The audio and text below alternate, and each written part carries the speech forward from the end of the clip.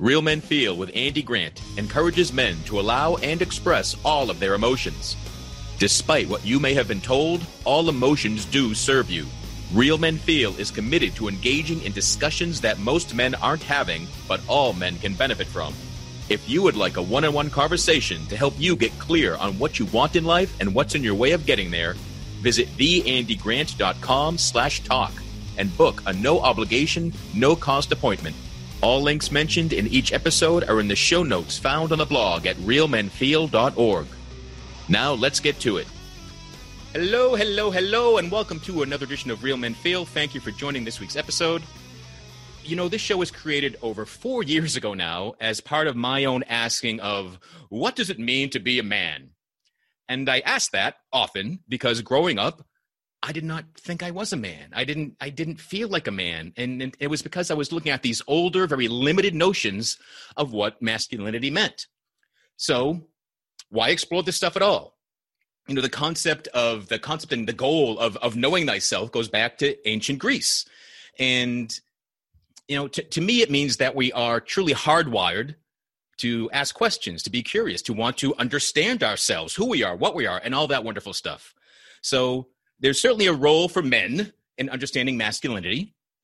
Is there a role for women too? My guest today thinks so. She is an explorer of intersectional masculinity. She's a Soviet-born, LA-based, award-winning storyteller and global speaker, Vika Victoria. After retiring as a top ad sales executive in New York City, Vika embarked on a 28-month solo backpacking expedition. Her curiosity led her to curate a global men's dinner salon, gathering men from Sydney to Berlin for a philosophical night of conversation on contemporary manhood. Vika has written for Vice and A+, been interviewed in Time, The Dr. Oz Show, and won a New York City Moth Story Slam. Vika currently trains men and teams on the power of story, while also supporting men in living their legacy. Welcome to Real Men Feel, Vika. Hello, so happy to be here. Awesome. And first off, I love your hair. I love your spirit. There's not enough. The goal is, you know, diversity and multicultural, and I love when that shows up in hair. You know, good Smurf hair. I like to say to my niece and nephew, I was born this way, and they believe me. Well, good. That I love that naivete that we can believe and trust each other. That'd be great. So, first off, I want to ask what you mean by intersectional masculinity, because that's kind of a big word and it sounds like sex in the middle of it. So before people like kind of make their own assumptions, like what does that mean to you? Yeah, so it gives space for nuance.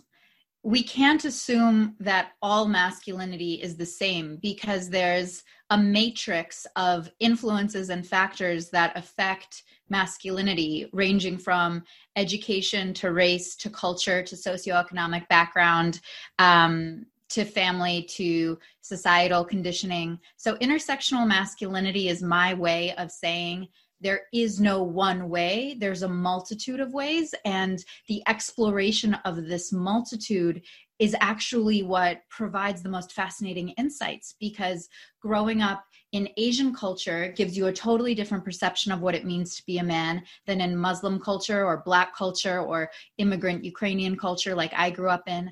And so as I've been traveling the world and talking to men almost every day in every way, it's become so clear that just saying masculinity isn't enough.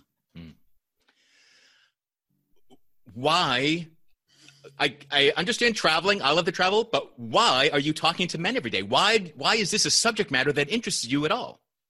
Yeah, it's a really good question. I just finished writing this as a chapter of my book, and the title was, Why Do I Care About Men?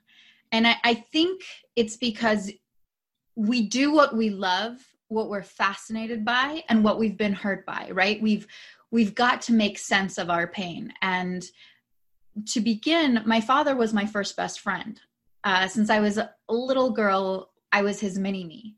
And that gave me this deep understanding that every man has the potential to be my best friend.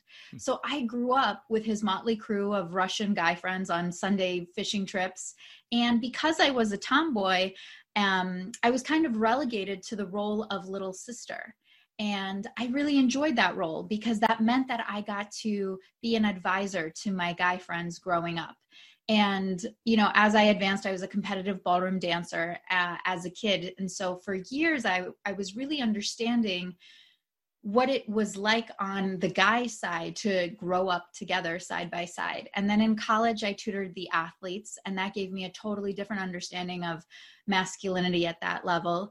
And then as I went backpacking, I was exposed to men from all different walks of life. And ultimately, I got into advertising, and that brought in a new way of seeing men in the traditional kind of corporate America lens. So I've always cared about men. It began with my father, and this project really began with the end of my grandfather. So when my grandfather died, in that deep pain and grief and depression, I got this feeling that I can't stop learning from men. Because if my grandpa was the greatest man that I ever knew, and my dad is no longer present and hadn't been for a decade at that point, how could I keep learning from wise men in my life? And so I started gathering men in dinners in every city where I was speaking at, cooking a 5-course meal, and just asking the exact question that you started with, which is, what does it mean to be a man today? So tell me more about because you described that these are underground dinners, so it makes them like they're secret, they're dangerous. How do those unfold? Secret passcode. Yeah. You have to wear all black. They're underground. Only because I can't fit 100 people into the room, and you lose that intimacy. So they are men that I have found really embody contemporary manhood and espouse all the values and walk the walk and talk the talk. In cities where I went where I didn't know anyone, I would lean on social media and ask, who are the men you most love and revere in Sydney and Melbourne?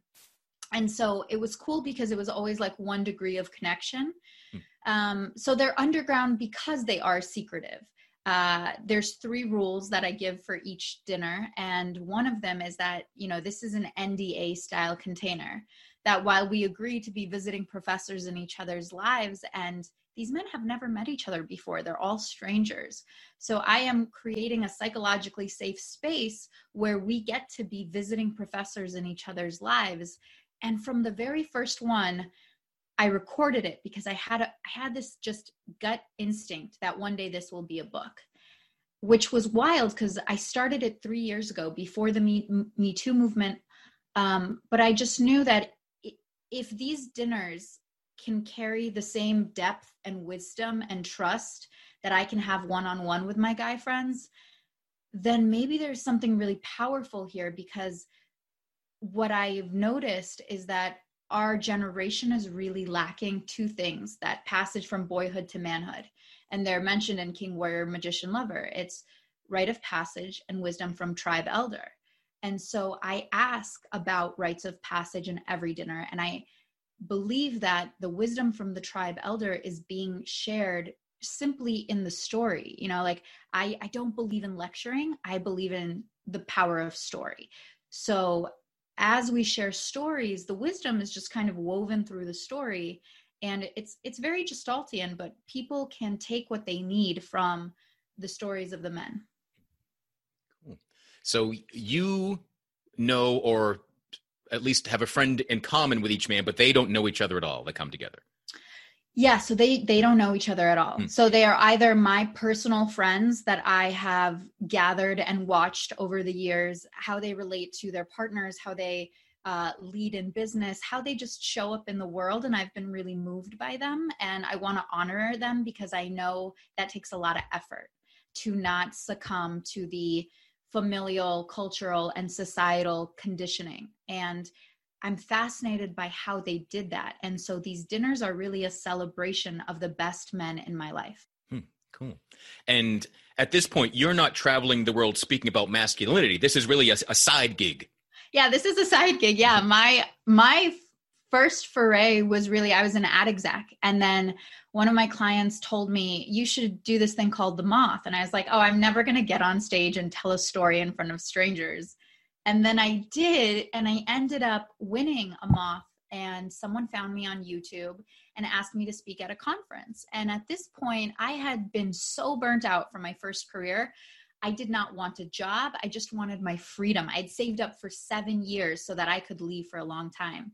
And so speaking became something that wasn't obligatory. It was just from a place of joy. So the thing that I started speaking about was called Hacking Human Connection. And this is a good exercise for anyone listening. And Andy, I'm curious for you. If someone says, hey, you've got about half an hour to teach the thing that comes most natural to you, go. Break it down into a 5-step process. That's what I did. I had never understood that speaking could be a career. And the only thing that I felt I had any authority to talk about was the thing that made me really successful in business, human connection. And I would talk to strangers since I was a kid. My mom always made fun of me. And so I started sharing those frameworks. And in that process, I got to speak at a lot of really cool conferences. And so the men's work wasn't even men's work to me. It was my own catharsis. I love how you said that you started this podcast for you. And I actually think that's how some of the most powerful movements begin in the world. We try to make sense of our pain, that our pain has to mean something. And in the absence of my father's presence, he walked out a decade before. And in the sudden death of the most important man in my life, I was drowning in grief, and a deep depression followed. And the only way that I could honor my grandpa was to bring together men that reminded me of him. And from there, men started coming to me asking, would you be my coach? And the first time it happened, I was like, oh God, no. I just got an allergic reaction. I hate that word. I said, listen, I used to be a financial advisor intern at Smith Barney. If people are willing to spend money to learn how to manage their wealth portfolio, why is nobody teaching them how to manage their relational wealth, right? The longest running study Harvard ever did, 700 participants over 75 years, found that the single greatest factor contributing to our happiness is the quality of our relationships. And that first time that a man approached me and asked me to guide him into the unknown territory of becoming, has now turned into half my consultancy. And just 2 days ago, I helped this man write his wedding vows. And it was such a fulfilling experience, more fulfilling than closing any multi-million-dollar media deal. And so when you open and you say, is there space for women in the room of men's work? To me, absolutely.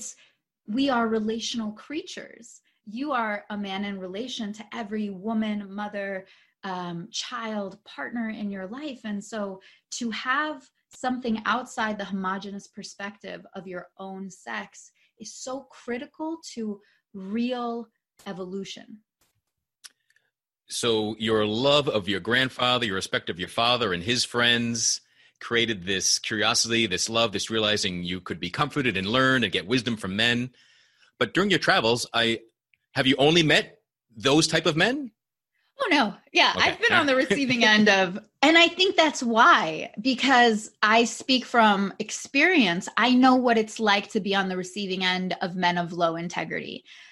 And like so many women, unfortunately, I have experienced emotional, sexual, and physical assault from men. And so my highest contribution to society is to ensure that men are loving to themselves so that they are loving to others, because I know what happens when they're harmful to themselves and they're harmful to others. Beautiful, beautiful. And I'm glad you're saying that, because this happens, men, women, every type of person, whatever you're into, whatever you identify as, there's a tendency for people to have a bad experience and then just say, they're all like that. Oh, yeah. And so I'm glad that you've had, maybe it's because you had the good experience first, so you knew that they're out there. Whereas if people that are brought up with a really painful, distorted version of masculinity, do they, I don't know, are they prone to only see that as they go into the world? But yeah, I think it has a lot to do with your own maturity and compassion. There was definitely a period of time in my 20s where I got heartbroken by the first guy I ever dated. And I became what my girlfriends say, a man eater for the rest of college.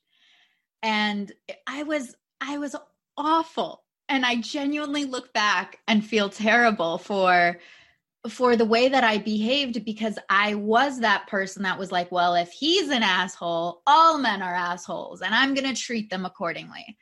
And it got me nowhere. And so at a certain point, what really shifted that narrative for me was having phenomenal friendships with men who were the antithesis of everything I said. And they would call me out. They'd be like, hey, you can't say all guys are assholes. I'm right here. Yeah. So it's an education of understanding that pain is the exception, not the rule. And it's on you to recognize, A, how was that person hurting that made them hurt you? And B, what kind of behavior were you either enabling or putting up with where you didn't love yourself enough to get out of a bad situation? Yeah. Cool. My own backstory is lots of depression, lots of suicide attempts. And it wasn't until that I began to love myself that anything could shift. But for the longest time, if you had told me that, like, fuck you, that's what kind of gay shit is you telling me? Like, what does that even mean? So I love that it's showing up like in context, and you're seeing the truth of that. And that's what I hope, if one guy's listening and hears you got to love yourself and just wants to tune out, like, that's cool. Like, because I had to hear it multiple times before I was willing to, like, is there something there? What does that really mean? And find out what it means. So, I'm glad that you're mentioning it. But I don't even know why I said all that, but what I wanted to ask, you said looking back that man-eater period, you regretted it. It wasn't good, but in the moment, did it feel right, or did it feel forced even then? Any awareness of that? It felt like vindication. It felt like I finally got to control the narrative, that no man was ever going to hurt me or disrupt. I call it a happiness homeostasis. So homeostasis is a scientific term for basically keeping the balance. So our temperature is the homeostasis of our body. It's always at the same. So I felt like if I didn't let any man in, nobody could betray me, cheat on me, hurt me ever again. And the problem with that was I wasn't operating from my heart. It was all head games. It was power dynamics. And it was really inauthentic and insincere. And there were men that, poor things, like, did not deserve that, and really tried to break through those barriers. And the kinder that they were to me, the meaner I was back. And so I'm really grateful that period happened, because now when I do the work that I do, I've learned so much about how deeply men feel. And people ask me, like, well, what are some of the most interesting takeaways you've learned over the last 4 years doing this? And honestly, it's like, we all want the same thing. And men experience the entire spectrum of feelings as much as women. And there's deep nuances with each sex. But what I will say is I think of it like a metaphor. Like, we're all born with a 24-pack of watercolor paints. And over the course of childhood, there are a few key people, usually an athletics coach or a really tough parent or a bully, that says to a young boy, you run like a girl, don't be a pussy.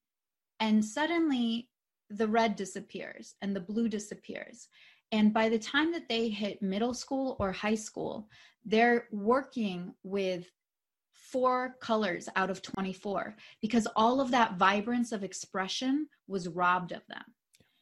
And that's, to me, the greatest tragedy. And so really it's helping men come back into their fullest expression. And when I say that, we all feel. We've just, for men, become masters of suppression.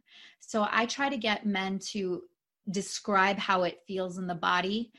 There's a fantastic book called The Body Keeps Score by a psychologist, Bessel van der Kolk. I saw him at Esalen, and he's just phenomenal. But if men are having a hard time expressing, it's because there's a desensitization that has happened, that has been repeated as a pattern over time. And the way that the brain works, neurologically speaking, is that patterns become grooves in the brain. So we're more wired for familiarity than for what's good for us. Yeah. And it's self-awareness. is the start of all of it. And that's why I love that you're doing this podcast, because you're bringing to life all of these themes. Yeah. I mean, you're repeating so many things that come up and that I talk to with my clients. Because though you hate the word, I think you like it now, but yeah, I'm a coach as well. And, that whole notion of falling into a rut. Yeah. It's the ruts in our brain, and it can take conscious effort to think in a new way, because you have to get up out of that rut and make a new, better rut, one that does serve you and feels good.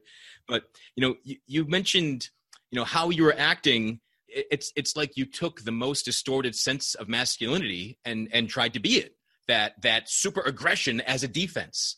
Like, because truly down to the core of it, men are so afraid of getting hurt, of seeming weak, that's why that's the toughest, most macho person is just got this big wall all around the heart, so they don't ever risk being hurt. And I love that you can come in and be in this space and share your experiences all around. And you've lived the full range of emotions that all humans are allowed to have, but men have been told, nope, down here. And you can speak to it all. So I think that's why you connect so well with men, and men can come to you. You're not just some breeze of femininity that just soft and frail, just floating above it all somehow. Yeah. Certainly, you're very intuitive. No, my guy friends have told me, and maybe this is because my guy friends were some of my closest friends. They're like, you think like a man. And I'm really able to compartmentalize in ways that have been really unhealthy. And then I think when my dad left, I recognized that I now had to become the man that I no longer had. And so I booked a one-way ticket to Vietnam, because I figured that was better than being depressed and, being a 21-year-old sitting through an economic recession. And I went backpacking through Southeast Asia alone for those 6 months. And I volunteered at orphanages and just made friends with lots of different people from different cultures and got perspective. And by the time that I moved to New York and became an ad exec, it was very clear that we had no father to provide for my mom and little sister. So it was really on me and my big sister. And my big sister was crushing it in ad sales. And she said to me, your personality was made for this. My clients love you, because I was regaling them with stories from Cambodia. And so I got into advertising because I knew I needed to take care of my family. And being financially successful, especially as an immigrant, it's one of the greatest wounds that we carry. So when I did see my father 3 years ago after an 8-year absence, the thing that I'm most proud that I actually got to say to his face through a lot of tears was, thank you for leaving, because I never would have realized the power I had inside myself, the businesswoman that I became, the money that I made, all of my success was driven by a bone deep need. And so when I think about why I connect with men or why they connect with me, it's because all the wounds of the father have given me a lot of insight and lived experience, so that I can be super compassionate when men talk about their identity connected to their financial ability to provide, when men talk about issues of self-worthiness, when men talk about not enoughness. I've got a lot of insight there.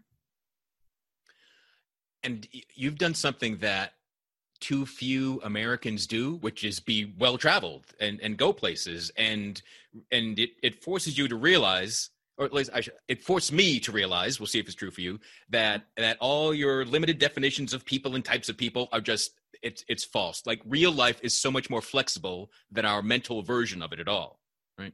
And I believe that, being well-traveled, visiting other cultures, that's the cure for racism, sex, and like every ism can be dissolved by, experiencing those people. Yeah, you said it beautifully. Exactly, because you see the humanity of it all. You see that every single person, I think there's 3 core things that every human being needs: to feel seen, to feel heard, to feel their voice matters. So when you're backpacking and you're making friends with someone, you don't know their religion, their background, or anything. You just connect to them as a human, and all of that becomes secondary. Cool. Way back in describing the underground dinners, discussing masculinity, you mentioned that you talk about some of the values of contemporary manhood. Could you expand on some of what you see are the values, what those conversations turned up as values? Yeah, absolutely. So I'm a data nerd. I love to see patterns emerge. And so as I've been re-listening to this for the book I'm writing, whether it was Tel Aviv or Berlin or Sydney, Melbourne, or the States, there are certain values that are coming to the surface that universally all men value. It seems that some of those values have a great deal to do with integrity. Integrity of your word and of your actions. Integrity also creates trust. Trust builds relationships. An integrous man has the esteem and the respect of his community. So integrity is one of the most important values that I'm noticing being celebrated in contemporary manhood. I'd say the next would be responsibility, and that's both sovereign responsibility of self and the responsibility to leave the world better than how you found it. So how are you using your gifts and talents to be in service to something bigger than yourself?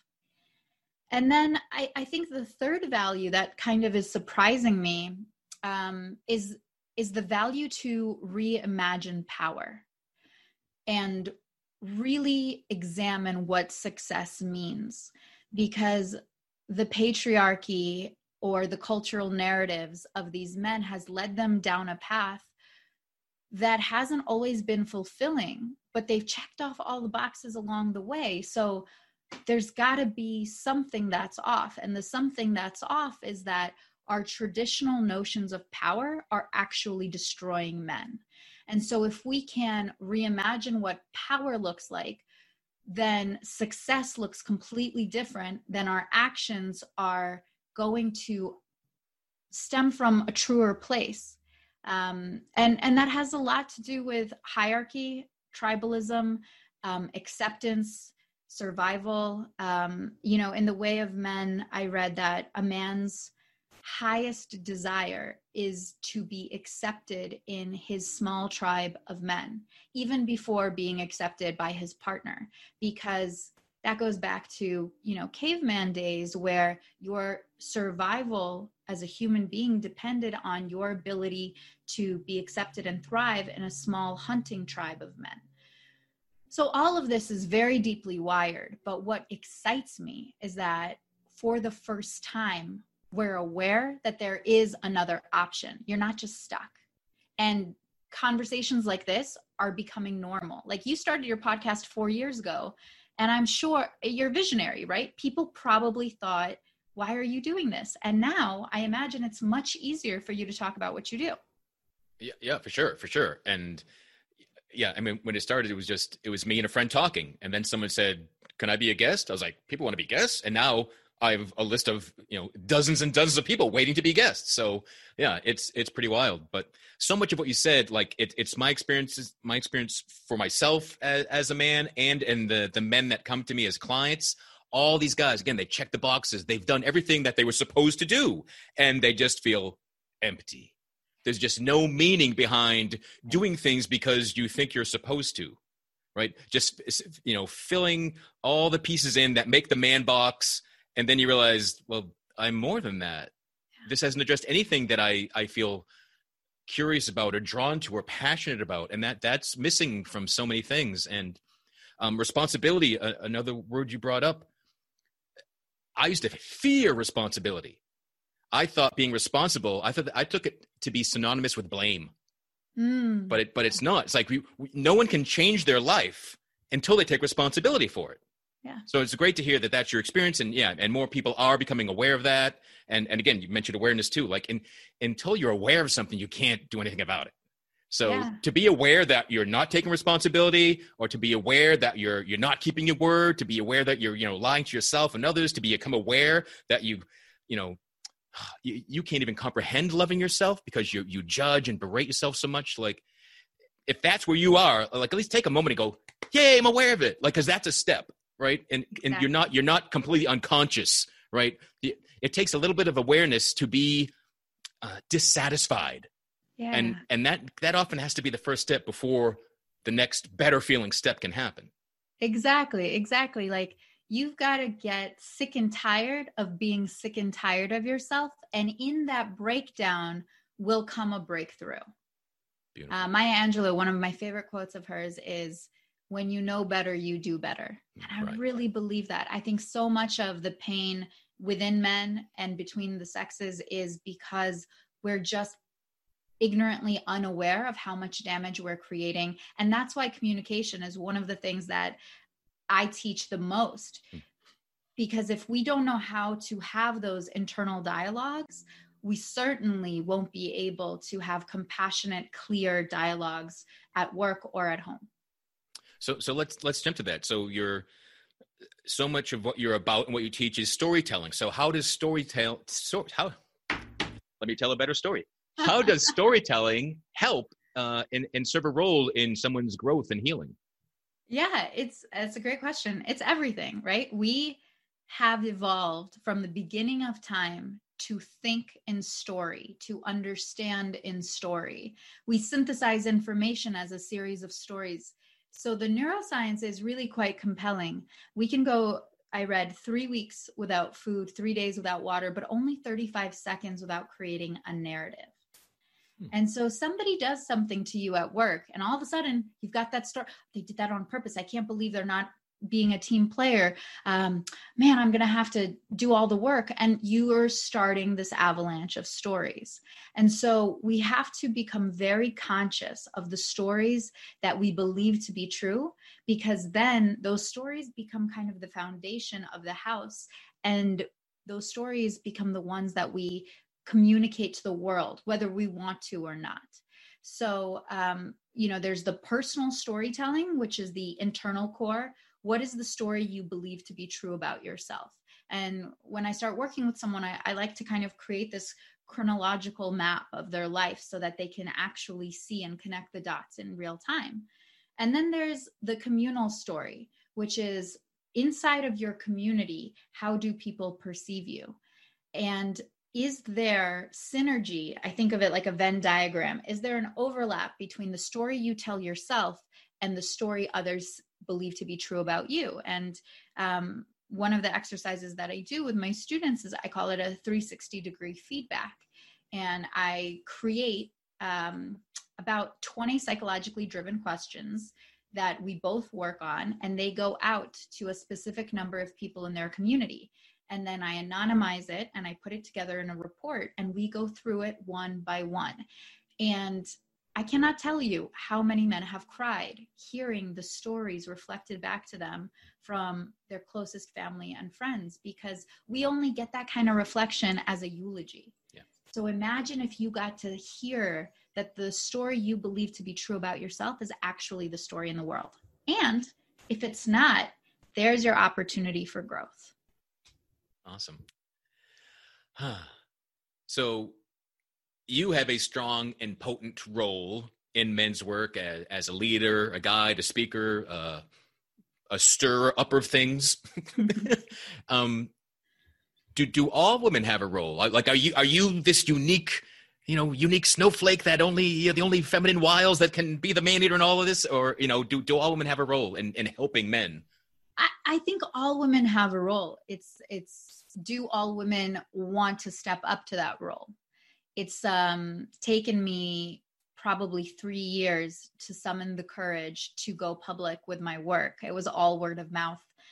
This is one of my first interviews that I'm actually speaking about it, because with anything that is different, people will be threatened. They will discredit. And so you have to believe that you have a role beyond what any critic could tear you down as. And what I think women's role is to call men forward. My best friend the other day asked, what are you learning men really value? What do they need? And I said, men need to feel competent. And they also crave nurture and encouragement, not just from men, but especially from women. And so if you are consistently making a man feel incompetent and robbing him of nurture, that's just a recipe for disaster. So what men fear above all else, I've learned, is either rejection or incompetence. And I think the role of a woman is to make both of those feel like an experiment. Like, I'm an entrepreneur, you're an entrepreneur. We know that we must innovate to succeed. And yet failure is this big, dark, scary thing that nobody ever wants to admit happens. But in order for success to happen, failure must.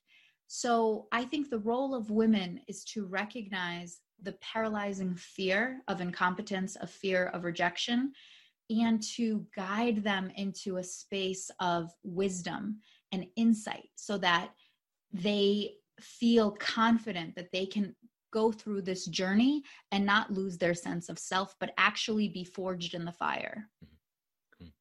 So that answer and so much of this whole conversation is full of men feeling. So yes. What are some of the stories that men have been told for generations that say, don't feel, that feeling is somehow bad? I think the biggest story that harms women and men is that men have been told that anything feminine becomes the enemy. So feelings are traditionally associated with feminine quality. So crying, showing emotion, being moved publicly by something, it's all weakness. I think that is the greatest story that wounds men, because that means that they can't connect not only to their own feelings, but they can't connect to themselves. I just read this incredible book called Heavy by Kisi Layman, an American memoir, and it won the 2018 Book of the Year by the New York Times and NPR. And, it's a bird's eye view into the story of a young Black man. And when he is relating with his friends, the conversations are, yo, man, man up. Why you crying? Instead of, tell me more. How does that feel? What do you need from me? So we're not ever taught how to show up for ourselves. How can we show up for each other? And when I say we, I'm talking about men. Women uniquely are. What I have found is that the communal ability to take your pain and bring it into a small group of women that you trust, your sisters, it's actually quite common practice. It's not as common practice amongst men. And that's why we see, according to the CDC, suicide rates 3.5 times higher in young men than in young women. That's why we see depression and loneliness at all-time highs for young men. I studied with Warren Farrell, who wrote The Boy Crisis, and there absolutely is a crisis happening in young men. And my highest hope is that we can see this as a human crisis, that if we don't address this, there will be devastating ramifications in the next decade or two. Yeah. I mean, there already are. Yeah. I mean, I don't know, does the suicide rate have to be, 80% of men are dying by suicide before but we should change this? We should do something. Right. But yeah, no, it's horrible. And it is, I mean, you've hit on it. It's that the worst thing that a young man of growing a child can be told is that you're not male. You're not who you are, right? You're acting like them. You're running like a girl. You're crying like a girl. All these sort of things, and it deprive you before you even discover what masculinity means to you, which is ultimately what matters. But people are shaking that foundation of what it could mean, and I'm not it. I don't even know what it means yet, and you're saying I'm not it. Oh crap! What do I do? I better shut down, right? I better be stoic. I better be emotionless. I better do whatever I can do to never be picked on again. And I find that's the root of the crisis of self-esteem, the crisis of resiliency, the crisis of guys not sharing how they feel. Yeah. I've met many clients and friends who will tell me that their spouse is the first person that they've ever confessed how they feel about things, and they finally open up to someone, and that their spouse can even be their best friend for a while. And then things happen, the relationship goes sour, there's a divorce, whatever it is. Now they've lost that. And they'll even say, despite being supported for years and years in that relationship, they're like, oh, but it hurt at the end. So now, nope, I tried that once. I'm like, yeah, but didn't it feel good for a long time? Like who tries something once, it works most of the time. And it's like, nope, I gave that a shot. It's just, it's the lunkheadedness, the stupidity, I made my choice, I'm going to die by it mentality of so many men. Just that's what disheartens me so much. It's knowing better, it's having lived experience of better, but still, no, it's safer to fall into the rut, to fall into that oldest rut of no, to be a guy, I better not show anyone that I can be hurt. And yeah, it's just, I find it to be like one of the saddest things in the world. It's a life half lived. What is the point of life if not love? Yeah. And that doesn't mean that it's always romantic love, but it means that it's just being able to be open and receptive to love. And so when people come to me and they say that, I say, okay, what's the payoff that you get for sticking to this philosophy?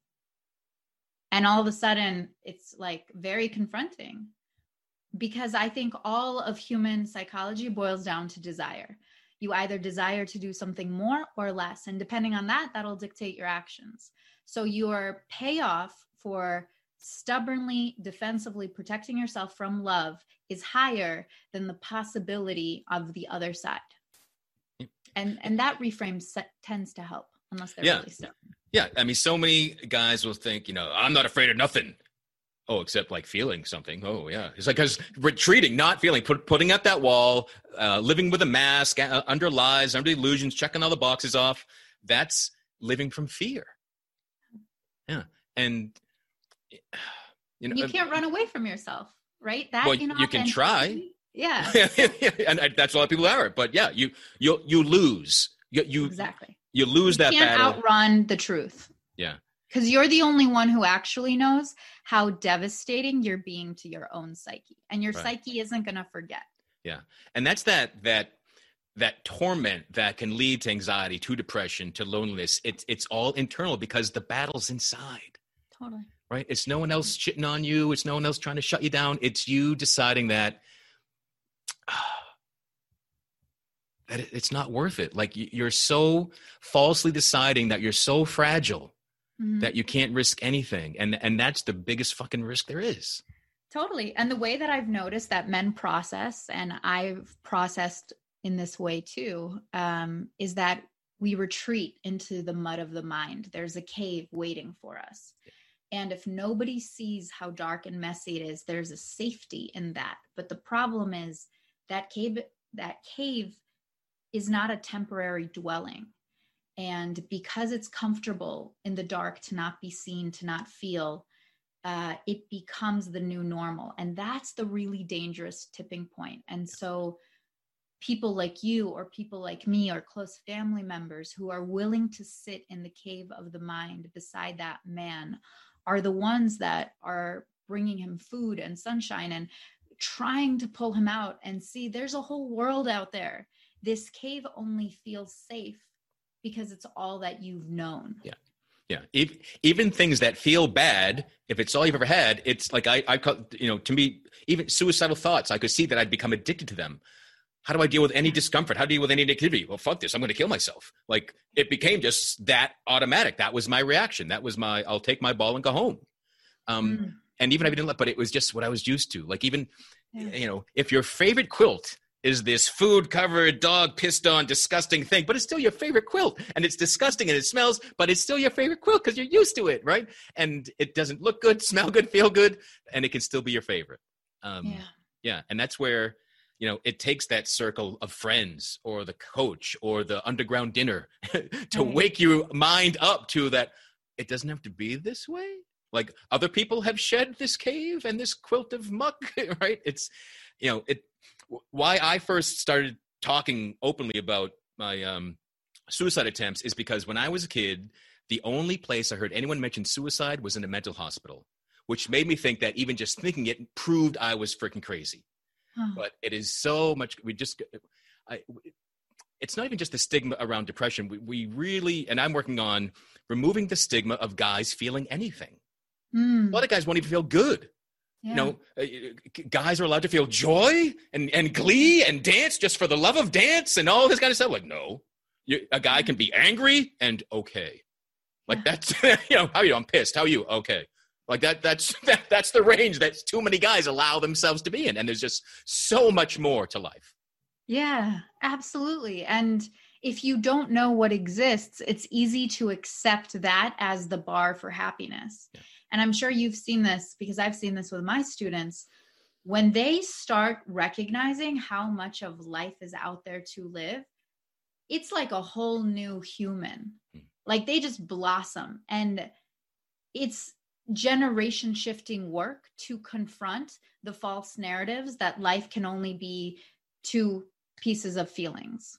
Yeah. So it's just, to me, the greatest shame that we feed men is that if you want to be considered a man, you have to literally cut off your arm, your legs, your heart. You're left being a stump. And then we glorify that. And so that's why I took this interview, because I want more than anything for men to not feel alone, because that's a slow death. And I'm so proud of you for taking all of the pain and making it mean something so that other kids don't feel like suicidal thoughts are a mental institution only. Yeah, no. And I mean, you found it in your grief too. Like, pain can mean something. It's cliche, but it's true. Like, there is a gift in our shit. If you're willing to look and find it, like, things don't just happen to you because you suck. Like life is not tilted against you unless you choose to see it that way over and over. Yeah. Yeah. And that victim mentality is so addictive because you never have to take responsibility for it. I used to do it all the time. Yeah. And so what I found when I was teaching my other talk was the power of curiosity. Is a curiosity driven approach to life makes everything a surprise and a delight and a joy, because there's never that all knowing. It's all an exploration. So I say that there's 4 things that are going to happen no matter who you are and where you're from: death, taxes, pain, and change. I can't do anything about death or taxes, but I can do something about pain and change. And the way that I see it is, every time that a change happens, can I get really curious and think, how is this change part of my higher evolution? And then every time that I experience a pain, get really curious and think, how is this pain a professor in my life? And those 2 mindset shifts have been game changers. Yeah. Now, it sounds like you had a really well-grounded, expansive vision of masculinity, of what it was mean to be a man as you were growing up, as you were a young girl. But is there anything that you were taught, either from your grandfather, father, or their fringe friends, anything that you were taught that did prove to be incorrect? Yeah, a lot of it. You know, they were coming from the Soviet Union and the communist regime. I did not see my dad cry my entire life. My grandparents, my grandpas did not show much emotion. You know, there was like 3 levels of emotion. There was really angry, where like you did not want to be in the room with them. There was pissed about something, because inevitably life is hard. And, you know, there's this expression in Ukrainian, like, you must suffer for joy. Or there was like content, like, there's nobody to yell at right now. Nothing's terrible. You know, and on some occasions I got to see joy, and those were like, the best moments. They were not nearly frequent enough. So I'd say like there were 4 emotions that I experienced between my father and my grandfathers. And I didn't get to see a whole lot of men embodying their artistry or their creativity. Except for dancing. That was really cool. And I think that also has unfortunately become bucketed as like a female thing or a feminine quality, to be artistically expressive or write poetry. And so I felt like that was just such a shame, because we all need to express the things that are happening inside of us. And unfortunately, men get told that you can only channel that expression into a few buckets, one of them being athletics, the other being academia. But I think what I didn't learn from my background, the Soviet era men, was how men can communicate thoughtfully. I'm so impressed when I see it happening now amongst men. Just conscious, loving, compassionate communication did not exist. If they were angry with you, it was silent treatment, or worse, like really getting reamed out and yelled at. And I just thought that's how men communicated. And my first boyfriend really emulated that. And it was a really emotionally unhealthy and abusive relationship at times. But because that's what I saw growing up, I thought that was normal. So I think we emulate our parents. And that is why it's such an exciting time right now, because the next generation of fathers recognize that until they actually heal the wounds of their fathers, they won't be liberated from them. And they're willing to do the work. That's what I'm noticing. Like, men today have had enough, and they want their joy. They want their liberation. They want success and power in different forms. And they're listening to podcasts like yours. They're coming to work with people like you and me, because they know that since this has never been really done before, it's going to take partnership and work and accountability to do it well. Cool. Awesome. The communication might be at that thoughtful communication, but what's one thing that you wish more men knew? One thing I wish more men knew about women or about themselves? You pick. I wish men knew that they didn't have to always know, that it is safe to jump into the unknown, that it is not only safe, it is a requirement of their evolution, spiritually, emotionally, intellectually, to embrace the unknown and run into it with open arms, because the man you become on the other side is a man you will be deeply proud of. Cool. Yeah, it was a long, painful process for me to accept that change is pretty much the only constant.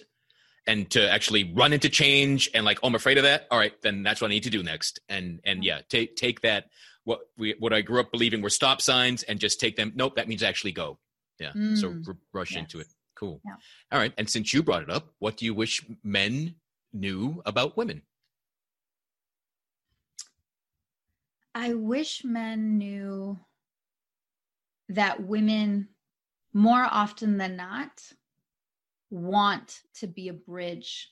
They just can't read their minds. They want so much to know the inner workings of their mind. And if they could be allowed into the cave of the mind, they could actually support. But a lot of times women are just blocked, cut, put in the dark, and feeling really helpless. And so I wish men knew that women were ready to show up as allies.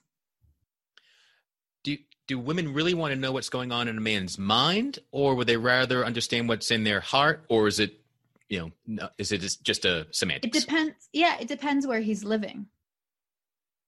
So at what point is he in his mind, or at what point is he in his heart, will dictate that. But I'd say, I hate making overarching generalizations, but more often than not, if men are in a state of chaos, it's in the mind. Yeah. And women can help them, usher them into their hearts. Cool. If they've done the work. Not all women. Again, no overarching generalizations. Right. Yes. Yeah. All right. Cool. So find your globe-trotting, underground dinner hosting version of femininity. Exactly. Just trying to make bell hooks proud. So is there anything you wish more women knew about men? Yes. I wish women knew how deeply sensitive men are. That there is no comment that goes unnoticed. I have sat in rooms of men dozens of times. I have spoken on conference stages and hosted one-on-ones, and the stories that come out of how devastating that one comment was to that man may have stayed with him for the rest of his life. And so I wish women didn't believe in the false narrative of men's toughness and actually spoke to men with the same sensitivity that they would speak to their own best friends. If you wouldn't say it to your best friend, don't say it to him. Yeah. And I love you said that, not buying that false toughness, because I do think women read it. Everyone has feelings, everyone has intuition, but women are more likely to trust, to be observant of their intuition, and they'll feel that there's this, falseness, there's the mask on this man, and then the man insists it more, so they're like, all right, fine, I'll believe you. And then It's like, no, don't, but they can only fight it for so long. Exactly. And lead with a question instead of a statement. If you want to understand something, don't make a blanket statement about it. Genuinely say, I noticed X. Is that how you're perceiving it too? Yeah. I'm curious, what's your take on it? That's it. All a man wants is to not feel once more boxed in to an unrealistic expectation. Cool. Yeah, I totally agree. Beautiful. So you mentioned that you're working in a book, and all of your conversation with men are leading up to this. Can you tell us a little bit more about how that's unfolding? Yeah. It's kind of wild that it's here because, for 3 years, it's just been kind of this pipe dream, and then COVID hit and my career as a speaker is indefinitely on pause.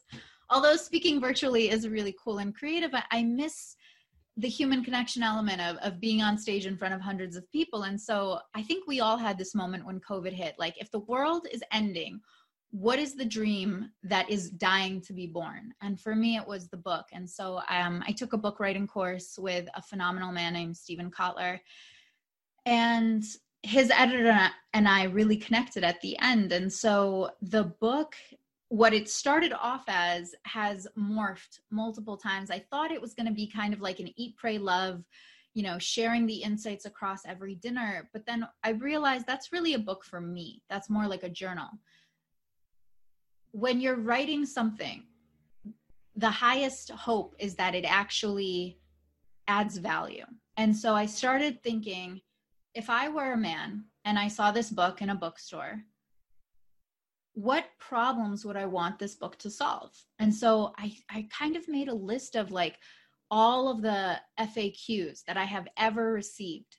And I made book chapters based off of that, answering those questions. And so the stories from the road are peppered in, but it's really become a book that is sharing my observations that have become my teachings, woven in with stories from the men's dinners and Uber conversations and conferences. And so I'm tremendously proud of it because it's the most psychologically naked I've ever felt. It's also a book for women and men to reclaim the narrative of daddy abandonment issues. And that has been, 13 years worth of work that is now, I feel like, in physical form being healed by writing. So if anybody is experiencing any colossal pain, I cannot recommend enough the power of story and the power of voice to take everything that feels like mud in the mind and just put it on paper. That's been so healing, just to see that it isn't black and white, that it is like a gorgeously complex organism. Beautiful. Yeah. So you've done a lot of cool things, and you already mentioned being prideful of this, but this is something I like to ask a lot of men because they don't, especially today's men, doesn't seem to stop and ask themselves this. But so what are you most proud of? So pride connects me to ego. That's fine. You're not going to get rid of that while you're here. Yeah, that's true. I think I'm most proud that I believed in myself enough to walk away from a very secure and successful life and jump into the unknown. And when the money ran out, I believed in myself enough to not go back to what was comfortable. I believed that I could create a life of meaning, shifting the world forward just a tiny dent, but doing it on my terms. So the thing I'm most proud of is I never gave up on myself. Some days I wake up and I have a delusional level of self-belief, and some days I wake up and I'm like, who do you think you are? But I think that's healthy because it's human. Who do we think, who aren't we, right? I may be one of the first women to ever take this as a movement. And I hope the women that are listening realize they can do it too. I don't want to be one of the only women talking about men's work. I don't want to be put on a pedestal. It's on all of us to help each other. Beautiful, beautiful. And, I'm someone that woke up with the opposite version of self-delusion, that you're just such a worthless piece of freaking shit. So to hear you, someone like, oh, I don't want to it's just, that cracks me up. So I love that that's, if that's the worst aspect of your life, if that's the bad day, God bless you. So Vika, what's the best way for people to learn more about you and find out what you're up to? Yes, the best way is to go on my website, vikatalks.com, VIKA talks.com. Sign up for my newsletter. It's a really exciting time to be a creative. And I'm reestablishing my relationship to social media right now. I'm doing 2 weeks off social, which is a project I launched for myself, and 17 people have joined me in really owning our time and our mind and our peace again. So I'm imagining that the future of how I'm going to interact with the world is going to be less on social and more in really thoughtful weekly episodes that are sent via email. Beautiful, beautiful. I'm so glad that our paths crossed. I can't wait for the pandemic to end so I can join an underground dinner somewhere. Yeah, we would love to have you. I just want to give you a lot of credit for not giving up and doing this work. And, you have planted seeds in so many listeners. You won't even know who they are. But by you using your voice as a force of good, it's created a ripple effect. And I'm touched to be part of that. And I hope that you continue to do this podcast for the rest of your life. Thank you very much. It's only recently that I can even hold that thought as that's possible. So when I started, I was like, my goal was to do 3 before I quit. That was the goal initially. That was it. So, I think you're like episode 205. Woo! I think that's where we're at. Yeah. I want to bring it back to you and ask you, what are you most proud of? What am I most proud of? Wow. It's weird. So what pops up first is it's the things that I haven't done yet. But if I have to decide looking back, yeah, it could be this. It could be Real Men Feel. Like I was thinking the other day, like I have so many good close friends that I realize began as guests on a freaking podcast, or I was a guest on their and I'm like, yeah, the podcasting community and the Real Men Feel community has just been the gift I had no expectation of. Oh, that is beautiful. Wow. Okay. You're totally motivating me to maybe start a podcast. Well, Vika Talks, you already have it. Like, you've got the domain. That's the title. There you go. All right. Cool. So again, Vika, thanks for joining us. Thanks for sharing a little bit of the splendor that you are. For everyone listening, thanks for your time, your attention. Thanks for your emotions. Thanks for your pride. Thanks for your delusions of grandeur, because it's way better than delusions that put you in that freaking cave. So get out of the cave, enjoy life, feel your feelings. There's always a better feeling on the other side of anyone that you would judge as negative. Reach out to realmenfeel.org for show notes. We're going to have links to every book mentioned, all the ways to interact with Vika, and be ready for her to come out of her social media freeze. If you're looking for ways to meet more men, check out realmenfeel.org/gift. Get a PDF of all these different places, physical and virtual, for you to make more male friends. That'll also put you in the newsletter, which just is this week 2 of the brand new Real Men Feel newsletter. So you'll stay up to date. You'll never miss an episode. Through it all, be good to yourself, feel what's there, and enjoy your freaking life, man. Bye. Thank you for listening to Real Men Feel. contact us at realmenfeel@gmail.com. Join the private Real Men Feel Facebook group at facebook.com/groups/realmenfeel.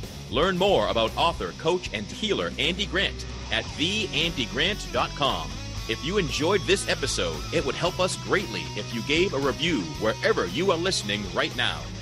It takes less than a minute and helps other people discover Real Men Feel.